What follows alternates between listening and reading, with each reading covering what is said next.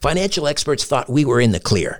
They were anticipating around 6 rate cuts by the Fed this year. And then the inflation data came out, higher than expected. Friends, this isn't going away. It can't. The U.S. is $34 trillion in the hole, and yet we keep printing money, which pushes the prices you pay every day even higher. So you can either bury your head in the sand or you can do something about it. Diversify a portion of your savings into gold with Birch Gold Group. Gold is your hedge against inflation, and Birch Gold makes it easy to own. They'll help you convert an existing IRA or 401k into a tax-sheltered IRA in gold, and you don't pay a penny out of pocket. Text STRANGE to 989898 and get your free info kit on gold. Then talk to a precious metal specialist on how to protect your savings from persistent inflation with gold. Text STRANGE to 989898 now. I'm Samantha Cole, host of the new season of Understood, the Pornhub Empire. Over the course of 4 episodes, I'll tell you how a horny YouTube knockoff in Canada came to dominate the porn world, only to shatter their cheeky reputation in a massive scandal. The Pornhub Empire is a new season of Understood from the CBC. Available now wherever you get your podcasts.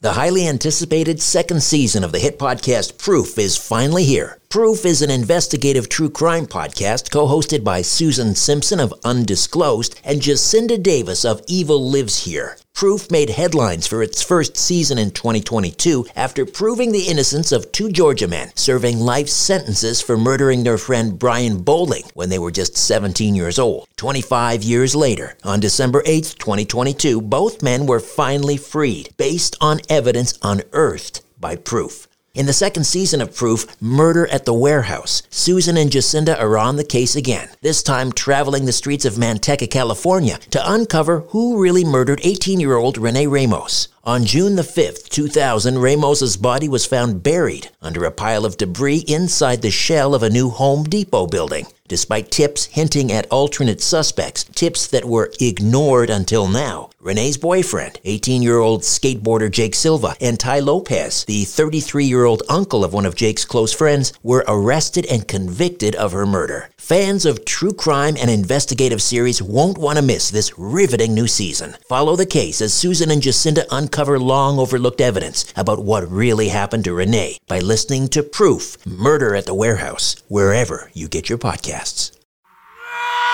Conspiracy Unlimited with Richard Serrett. So Charles Howard Johnson, this is the guy who did these incredibly accurate illustrations, one in particular of Donald Trump's son, Barron Trump, born, 100 years later. So was he the source of this future knowledge? Did he have glimpses, or did he give glimpses or data to Lockwood? And where did he go? Where did he end up? He's truly the big mystery at the center of the Lockwood mystery. If you enjoy Conspiracy Unlimited, why not become a Conspiracy Unlimited Plus member? For just $1.99 per month, you'll gain access to 2 bonus, exclusive commercial-free episodes per month, plus access to my back catalog of episodes. To subscribe, just go to conspiracyunlimitedpodcast.com and click on Gain Access to Premium Episodes. Again, go to conspiracyunlimitedpodcast.com and click on Get Access to Premium Episodes, or click on the link in the episode notes. Conspiracy Unlimited Plus for less than $2 per month. Why not sign up today? Conspiracy Unlimited with Richard Serrett. Pursuing the truth wherever it leads. Exposing evil and corruption and the secret machinations of powerful elites. Revealing the high strangeness beneath the surface of our supposed reality. Coming to you from his studio beneath the stairs. Here's Richard Serrett. This hour, Ingersoll Lockwood and his amazing prophetic books. Lockwood was a 19th century American lawyer, writer, novelist whose works were obscure until they won renewed attention in 2017 because of his book's apparent similarities to current events. His 1896 novel, 1900, or The Last President, has become the focus of renewed attention online, of course, following the so-called insurrection, let's say it that way, the so-called insurrection at the Capitol in Washington on Jan 6th, because of the closing pages in 1900 or The Last President describe a similar event. The story follows a president from New York and even mentions a Fifth Avenue hotel in the city where Trump Tower now stands. Fifth Avenue was a famous address even then. And two of Lockwood's other books, The Travels and Adventures of Little Baron Trump and His Wonderful Dog Bulger, and Baron Trump's Marvelous Underground Journey, feature a character named Baron Trump. The president's youngest son is, of course, named Baron. And Baron travels to Russia and meets a man called Don Fum. However, in this case, both Baron and Don are titles, not personal names. In The Last President, the president is a populist who won the 1896 election and eventually leads to the downfall of the republic. As a Twitter user, Ava Collins, pointed out, Lockwood wrote about an artillery attack that shook the Capitol to its very foundations. So who is this mysterious Ingersoll Lockwood, and how did he know so much about the future? Todd Wood and Walter Bosley are the authors of The Mystery of Ingersoll Lockwood, Volume 1, The Lost Future series. They've also co-authored The Curious Case of Margaretta Todd, Volume 2, The Lost Feature series. Todd Wood and Walter Bosley, welcome. How are you? I'm well. How are you? I'm well. Great. Is this Todd or Walter? I'm doing good. It's good to be here. Okay. Walter and Todd, great to have you both. So I'm just going to throw this out there. Whoever wants to jump on any of these questions, just take it and run with it. But so let's try to understand a little bit about Ingersoll Lockwood. Give us kind of the Reader's Digest version of who he was, where he came from. Well, as you put it, he was a lawyer, an author, an obscure person, really an unknown person until the 2016 election or the aftermath of it. And he came on the scene because it appeared that he predicted the presidency of Donald Trump, or at least Donald Trump coming on the scene. But what was interesting is it was kind of obliquely in the book Baron Trump's Marvelous Underground Journey, of course, as you stated, the little boy in the story, Baron Trump, that, of course, is a title. But in the illustrations in the book, he bears a remarkable resemblance to the actual Baron Trump of our day at the time his father was elected president. And that's not all. Lockwood also writes this book, The Last President, as you mentioned previously, a moment ago. And it foretells basically the splintering is the result into three parts of the United States.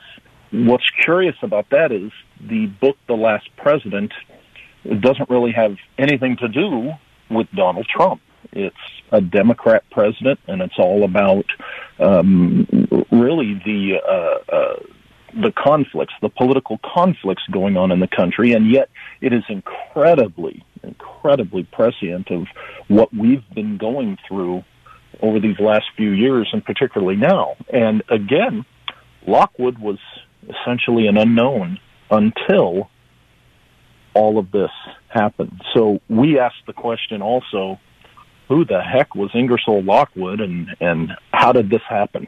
One thing I didn't know about Ingersoll Lockwood, well, I didn't know much, but I didn't realize that he was named as a diplomat in the Abraham Lincoln administration. Yes, he was the youngest, right, Todd? Yes, one of the youngest from 1862 to 1865, 1866. I believe he left right before the Austro-Prussian War broke out. So he was an ambassador to the Kingdom of Hanover, what is part of now modern-day Germany. Correct. Yeah, up until the unification of Germany, of course, Germany was composed of roughly, I think it was 48 independent states. And again, as a representative to the Kingdom of Hanover, Lockwood would have been there really during the heart of a lot of those unification-related intrigues going on. And, of course, being there right up until the Austro-Prussian War, this was during the time of Napoleon III, who, it appears, plays a role in this greater mystery, as we discuss in the second book, because Mr. Lockwood and Napoleon III had a mutual friend in Margaretta Todd. Obviously, the central theme here, and what everybody wants to know, is it possible to see events before they happen? And in this discussion, you discuss in the book, in Chapter 1, not only, could we have this conversation about Ingersoll Lockwood and whether he foresaw the presidency of Donald Trump, but you also bring into the discussion author Jonathan Swift and Jules Verne. Talk to me about that. Well, Swift is believed to have predicted the moons of Mars before they were seen astronomically.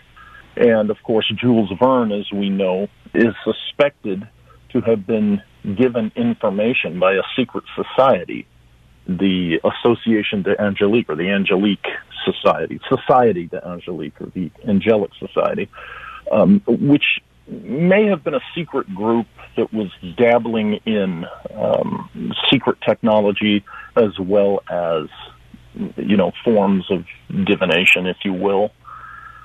And so there's this history of individuals who were, through their writings, presenting things that came true, as it were, right? Or were learned to be real, decades, centuries later. And Lockwood, of course, his works end up being in that category. Now, either it's a good guess, a lucky guess, or obviously, in the case of Verne, he inspired scientists and engineers to go on and make his visions reality, or these guys had some access to looking into the future. And Lockwood, especially, in my opinion, in our shared opinion, I think. Right. Similar to Arthur C. Clarke, for example. I forget which book, but sort of predicting satellites before the advent of Sputnik in 1958 or whatever it was. Correct. That's a lot more like a technological envisioning because of the technology coming at the time. What these guys did was actual look like having knowledge they shouldn't have, right? Due to the details and such. And when you look at the illustration back in the 1890s of the character Baron Trump, and it looks so remarkably like Donald Trump's son at the time Trump was elected, you have to wonder, this is in the case of the illustrator, Charles Howard Johnson, who we go into because he's a bit of a mystery himself. He illustrated these books for Lockwood. And, how he got this image that was so exact is just kind of mind-blowing. So was Johnson Lockwood's source on the future? And we ask that question in the book and analyze that. I just want to get back to some of the other similarities, these eerie similarities between Ingersoll Lockwood's books and details about the characters and how they so closely resemble Trump's family, paternal grandfather, and so forth. Can you walk us through some of these? Basically, what it appears to us, as we have discussed this and analyzed it, is that Lockwood was possibly using what an associate of mine calls karmic frequency, and that's sort of a divination using birth dates and all this arcana. But Charles Howard Johnson, the visual implies some type of actual seeing into the future. So did Johnson have some type of device where he actually saw these figures, the Trump family members, the events going on, and did he just get glimpses? And Lockwood did his best to put together what he was divining as far as the events go, or was Charles Howard Johnson himself a time traveler? At any rate, Lockwood put down in these books this stunning data that is so predictive. And I argue, and Todd and I argue in the book together, that what Lockwood did was some form of divination, some type of analysis of data between what Johnson gave him and what he was able to gather on individuals, which implies that Lockwood may have been acquainted with a Trump family member of that time, perhaps Trump's great-grandfather or grandfather. Oh, that's interesting. Okay, so let's walk through some of the parallels between the actual Donald Trump and the character Baron Trump in the book. So let's talk about, things like their German ancestry and Donald Trump's, I guess, affinity for Eastern European women and these sorts of things. Yeah, it's interesting that the book, being primarily focused on the boy character, but, the Baron Trump, indeed, things about Donald's own life come through in these stories. Again, this indicates to us that Lockwood was doing more of a divination kind of thing, because clearly, as we see the details and the facts, a lot of these things are about Donald, okay, not his son named Baron.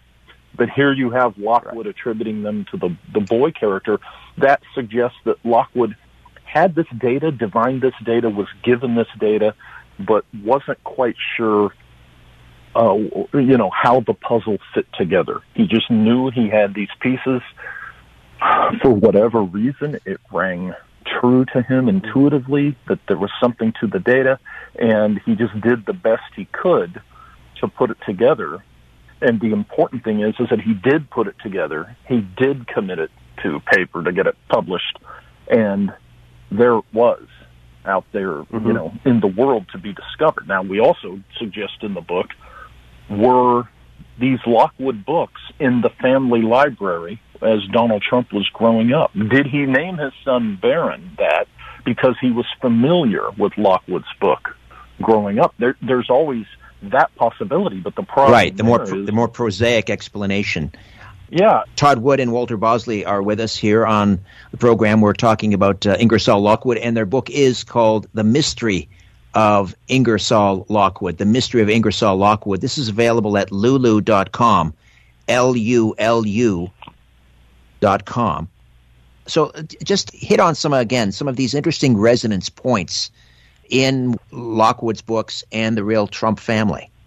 Well, one thing I noticed was his name was Baron, right? Donald Trump is in real estate, but if he were alive back in the 1800s, he would be a land baron. That's something I noticed. Also, the date of birth. So Donald Trump, the 45th president, was born on the 14th of June. Mm-hmm. And little Baron Trump, in the book, all we know he's born midsummer. Midsummer is typically, you give the range here, midsummer date range of the 19th to the 25th of June. So that's pretty close. Mm-hmm. Yeah. Mm-hmm. Donald Eastern Trump. European connection. Right. Yes, talk more about the European connection, if you will. Well, at one point in the Underground Journey story, young Baron Trump, the Baron Trump in the story, I believe he enters the underground world in the Ural Mountains in Russia. And, of course, we have all those intrigues that Donald Trump suffered regarding Russia. And we have the affinity for the Eastern European things and the fine things in life. And, of course, that explains Donald Trump right there. The finer things in life. He is, has a taste for Eastern European ladies. And it's those little suggestive things that, you just, that pile up to the point where, you come away from this saying, okay, there's got to be something weird going on here. This is just too strange. Right. So the Baron Trump in Lockwood's book is an egoist, to say the least. Mm-hmm. Mm-hmm. And that sort of parallels, obviously, with 45, President Trump. Mm-hmm. But the other thing that strikes me is Baron Trump, the character, his habit of coming up with kind of nasty nicknames for people. Talk to me about that. Go ahead, Todd. Well, yep, he does. He does come up with nasty nicknames for people, just like Donald Trump. Isn't that kind of interesting?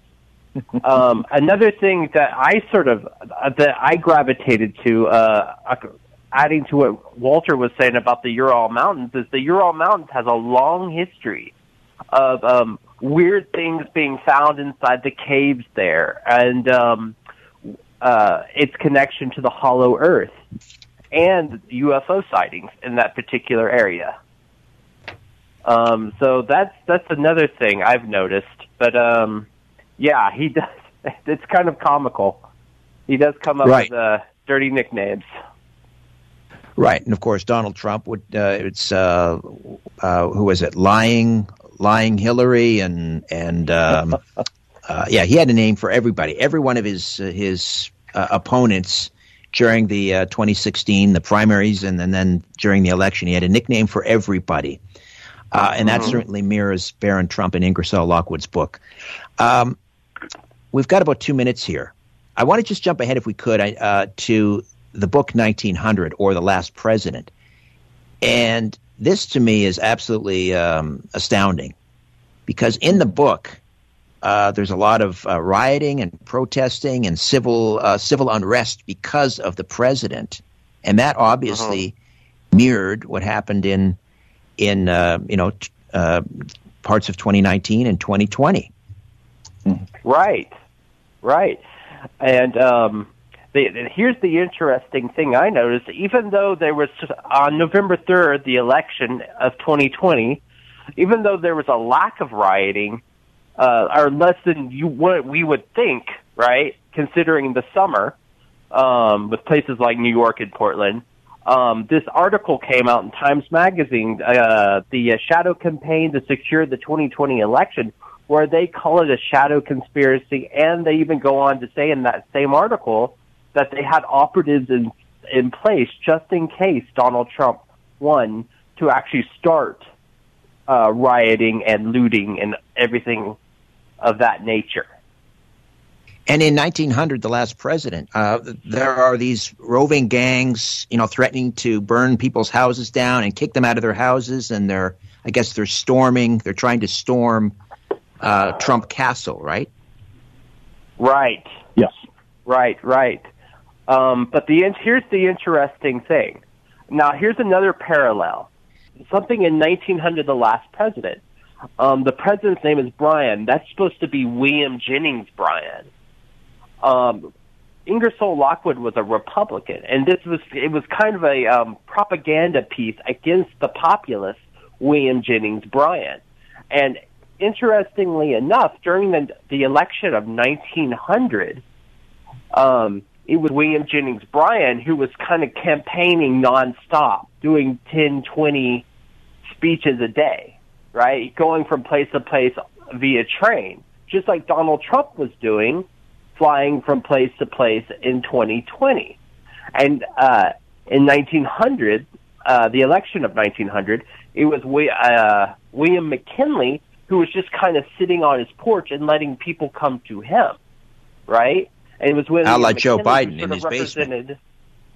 Yeah, just like Joe Biden in his basement. Yes. Fantastic. Exactly.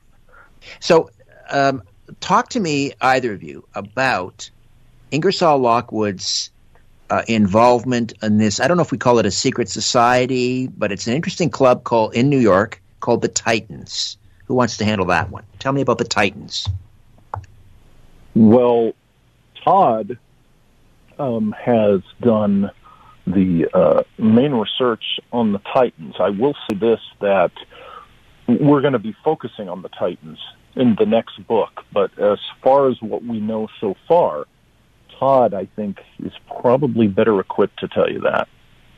Okay, so tell me about this secretive New York organization. Right, the Union of the Titans. Now, the Titans, to be a member of the Titans, to qualify as a member, you had to be at least 6'2". Donald Trump is 6'2". So is Nikola Tesla. Now, the whole point of this club is to study mythology, right? And allusion to mythology. So they would have been really interested in things like the Sumerian tablets or Greek mythology or things like that. And they would meet, I think they would meet and they'd have dinner, and that was their whole thing. And their whole idea was the idea of property equaling sovereignty. Okay. So who are some of the other members of this Union of Titans? Lockwood is a member. You also mentioned, we don't know for sure, but the Titans could have included industrialists, people like the man who founded the Wharton School at the University of Pennsylvania, which is Donald Trump's alma mater, and that was Joseph Wharton. Was he a member? Do we know? I think he was.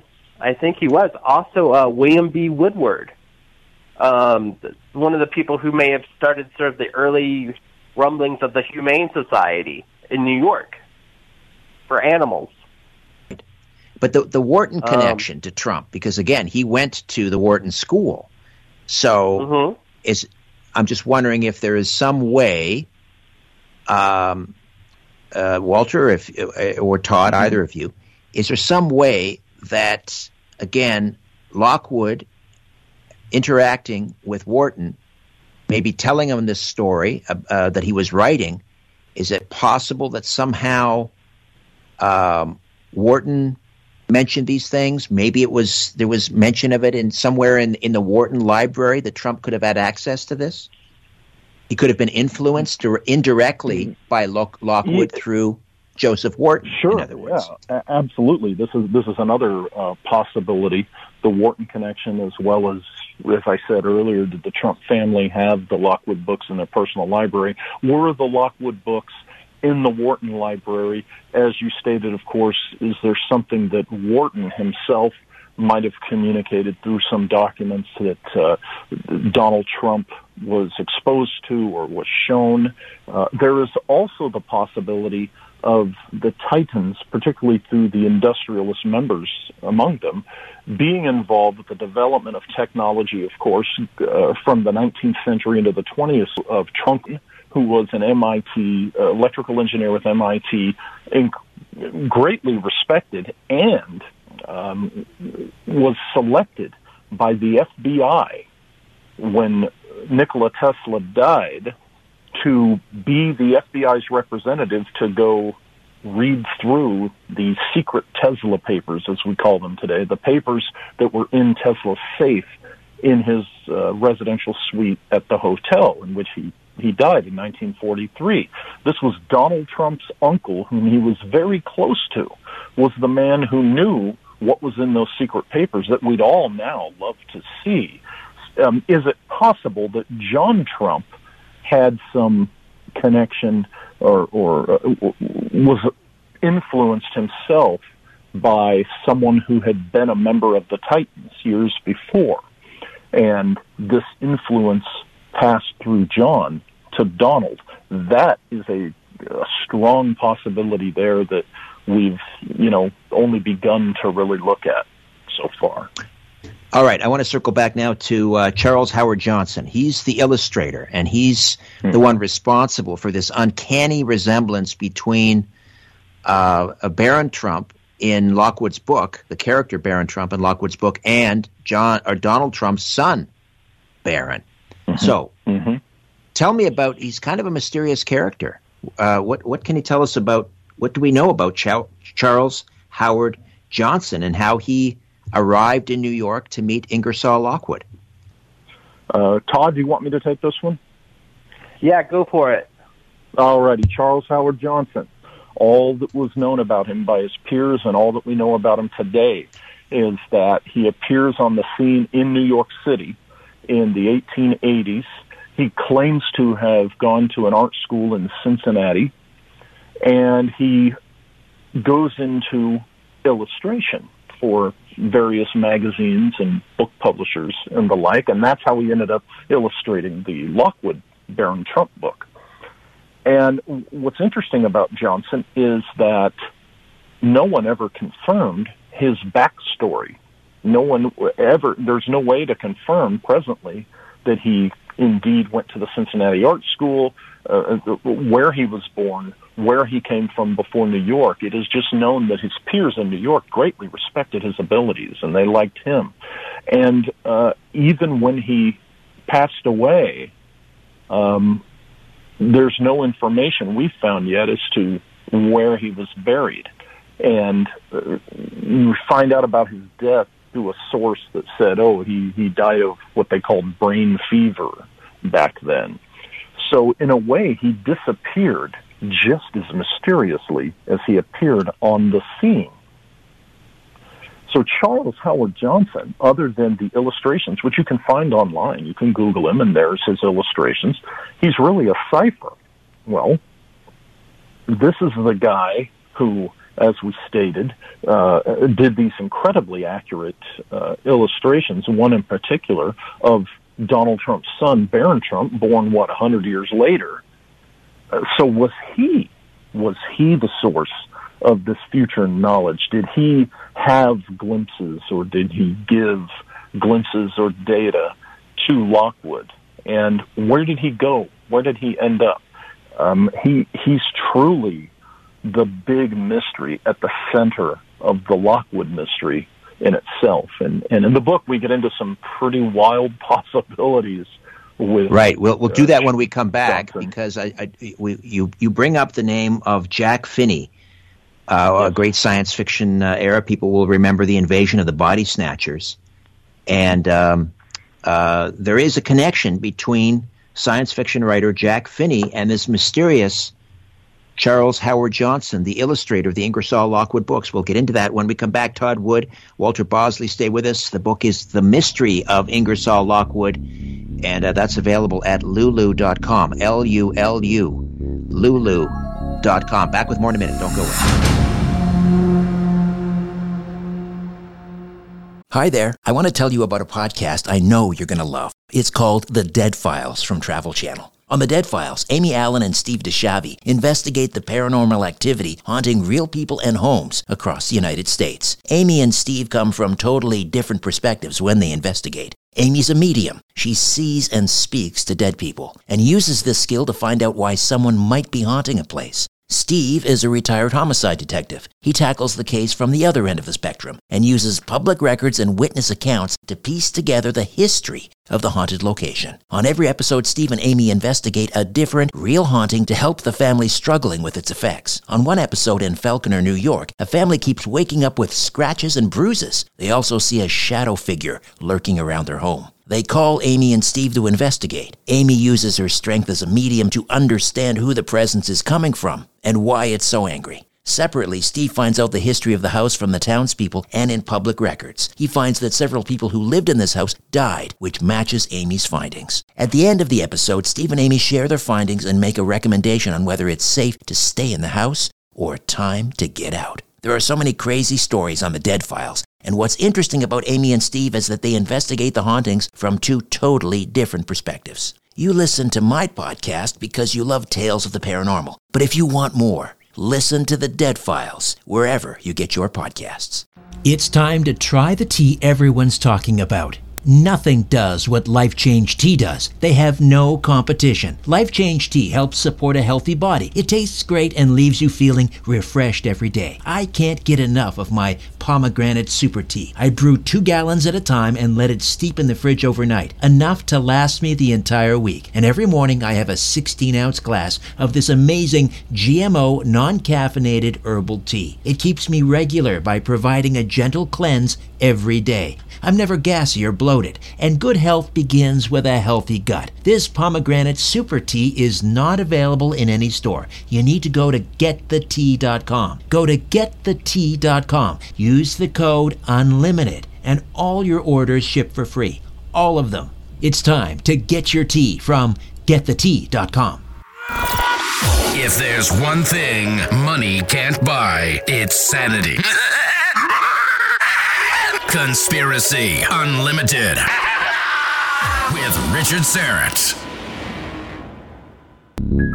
And we're back with co-authors Todd Wood and Walter Bosley. The book is The Mystery of Ingersoll Lockwood.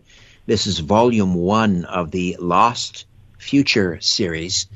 And you can find this book for sale at lulu.com, Lulu.com. And I'm going to fix the link at strangeplanet.ca. So when you click on the book title, The Mystery of Ingersoll Lockwood, Volume 1, it'll take you right there. I think right now it takes you to Goodreads. But I'll fix the link, and then it'll take you directly to the book link at lulu.com. So we were talking about this science fiction writer, Jack Finney, who we know best probably from The Invasion of the Body Snatchers. But he wrote 2 other books, Time and Again and The Third Level. And you make the case, both of you, that it's perhaps Charles Howard Johnson, who died in the, I guess, 1894 or something like that, that Charles Howard Johnson may have showed up as a character in 2 of Finney's books. And possibly Richard Matheson's very popular Somewhere in Time as well. But yes, Jack Finney, of course, is very well known as the author of 2 of the greatest classic time travel stories. One of them titled The Third Level, which was a short story, and then the other, his novel, Time and Again, which came out a few years before Matheson's Somewhere in Time, which was made into the very popular film. And what's interesting is that in Finney's story, the protagonist journeys through time using a mental process, right? Just like the character in Somewhere in Time, wills himself back in time. In the novel, Time and Again, of course, he elaborates on this further. This is the Jack Finney novel I'm talking about. And he goes back in time to 1896 and falls in love with a woman, and then, of course, returns to the future. And this is very similar to, or I should say, Matheson's novel, Somewhere in Time. Again, a character in 1896 uses his mental power to go back in time, falls in love with a woman, dies of a broken heart when he loses her. Now, what's interesting is how Charles Howard Johnson, we're told that he died of this vague brain fever. And what's interesting is Johnson himself was engaged to a woman who was an actress back in the 1890s, just like Matheson's character, Richard Collier, in Somewhere in Time. So what you have is the suggestion that Charles Howard Johnson inspired the Finney characters in the story The Third Level and his novel Time and Again, and also in the Matheson novel Somewhere in Time. So you have to ask, did Finney know about Charles Howard Johnson? Did Finney know something about Johnson knowing something about time, or seeing through time, or traveling through time? It's highly suggestive of that. And of course, Matheson and Finney were contemporaries. You know, their writings were popular at the same time. So certainly, knowing each other, Matheson had to have been influenced by Finney.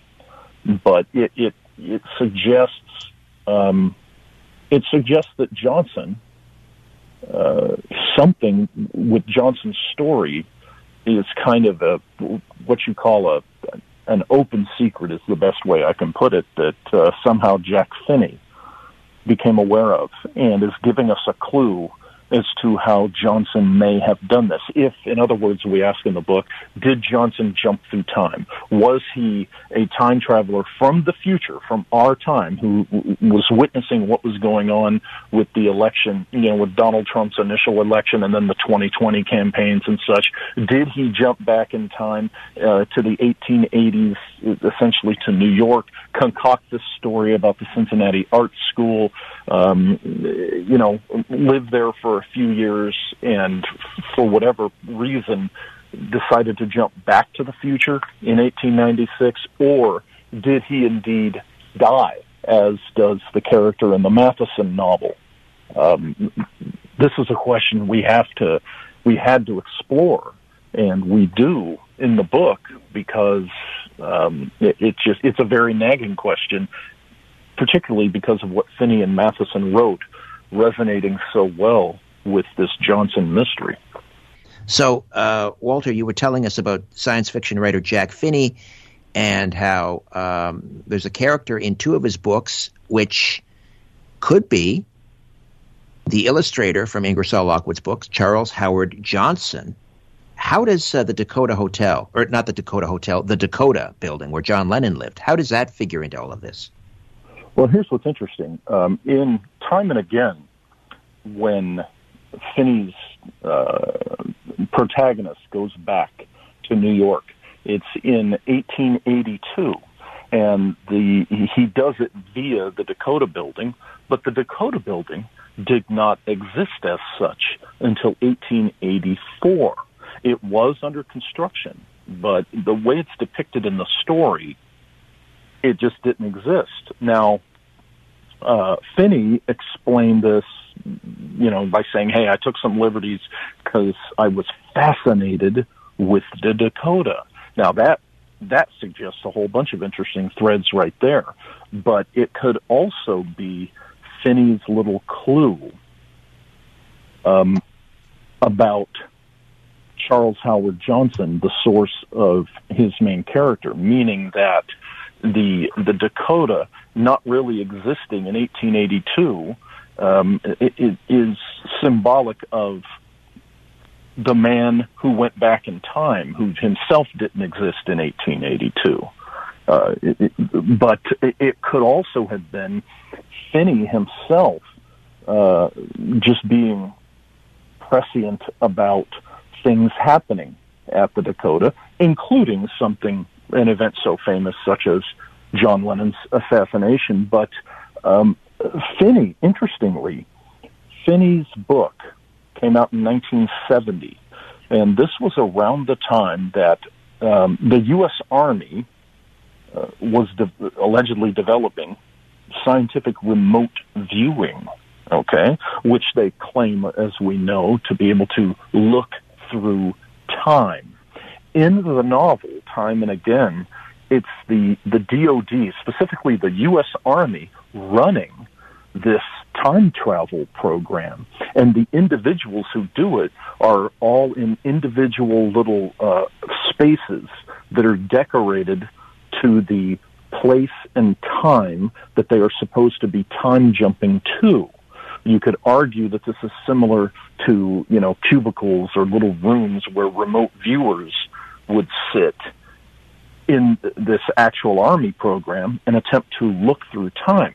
So what did this suggest to us? We had to ask the question, was or is Charles Howard Johnson, was he a member of the early remote viewing program who actually was able to physically manifest through remote viewing, traveling back in time? Or the more practical possibility, did someone remote view with the Army program? Did they remote view some things in the future, in the past, and how was this communicated back to the past? There's all these possibilities, but yet there it is, in the mix. Did Finney know something about the remote viewing program? The fact that he made in his story the time travel program an Army, specifically an Army program, it's uncanny. It could not have been a coincidence, in my opinion. I think Finney may have known someone in that or something about that, to be certain. But you have to ask, was Johnson one of them?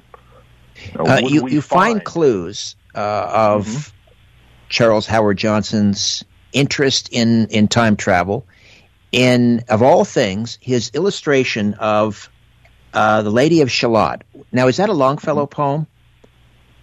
Yes, it is. The Lady of Shalott. Yeah, it's one of my wife's, the Mighty Aphrodite's, favorite poems. She's memorized it. She can recite it from beginning to end. So I should know. It is okay. It is Longfellow. Tell me about this illustration of the Lady of Shalott by Charles Howard Johnson, and connect that to his interest in time travel. Well, as we analyze in the book, she has, in the illustration, she has this mirror, and the mirror is cracked, and the mirror is used to see the outside world. So it suggests to us, to Todd and I, the possible means by which Johnson was seeing into the future. If he wasn't an actual time traveler, he may have been using some form of what is popularly called a looking glass technology, so to speak, back in the 1890s, which, the possibility of a mysterious technology again suggests the knowledge that Jonathan Swift had, and the stuff that Verne wrote, and the suspicion that he was being fed information by the mysterious angelic society. Were some of the Titans involved in this arcane, strange, esoteric looking glass possibility? And is that where Johnson, learned about this, became exposed to this? They would be a suspect if we're looking at a technology in the 1890s doing that, because, again, they were so mysterious. They were so into the mythology in the past. They, for all intents and purposes, they, meet the description of the philosopher-scientist, in a way, maybe philosopher-industrialist, you might say, men who were enthused with such things. And the fact that Finney's stories take place in New York, again, the Titans were in New York. What did Finney know? What did Finney learn? What did he know about what did the Army possibly learn from either the records of the Titans or some type of contact with the Titans, or what did the Army learn from what John Trump saw in the Tesla papers? See, it comes back to the possible conduit of connection between the Titans, between what happened in Lockwood's time to the present in Donald Trump, and Finney a few decades ago. Again, John Trump and Nikola Tesla could be the source of this information. Any connection there, then, to Project Looking Glass? Well, my understanding of Project Looking Glass, the popularly discussed Project Looking Glass, is it's a very dubious origin and pedigree. So I would say if any similarities you would see would be that the person or people making that up had also, looked at some of these same things we're looking at. And you also mentioned the chronovisor in the book. Another unfortunate, dubious thing. Father Ernetti's chronovisor. There's an excellent, fascinating book written about this, and in the end of the book, the author is very honest and states what Father Ernetti admitted, that the whole thing was not true. It was very similar to the Baird Spalding camera of future events, which preceded it, and Baird Spalding turned out to be just a classic liar. And in those two instances, the chronovisor, a technology that allegedly allowed this Father Ernetti to look into the past, again, turned out to be something he made up, but he did design. And then, of course, Baird Spalding's claims just kind of became as dust, just like his other claims about himself personally. But but you still have to wonder, was there something out there that was some sort of nugget of truth which these men learned about or were told about, which inspired these things that we know turned out to be untrue, but where did they get these ideas? Is there something out there that that is a looking glass technology or process? I would say that what we have would be the closest possibility right now is what is allegedly can be done with remote viewing. It could be that the whole time this is, remote viewing is not entirely an original thing. I mean, there's been people there's been stories of looking into the past or the future and such. It's just remote viewing was a particular process and method that was designed and presented and practiced going back to the 1970s, but it's not an entirely original idea. So where did they get the idea? Right.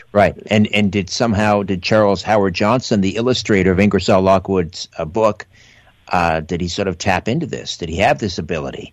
And then, therefore, was he the source for Ingersoll Lockwood's books about Baron Trump? Exactly.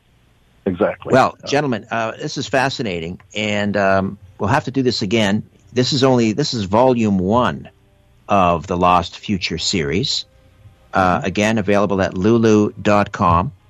And we didn't even get into Morgan Robertson, who is kind of a similar character to Ingersoll Lockwood in that he wrote a book, Futility, which almost exactly mirrors the sinking of the Titanic, but that was written, 20, maybe 15, 20 years prior.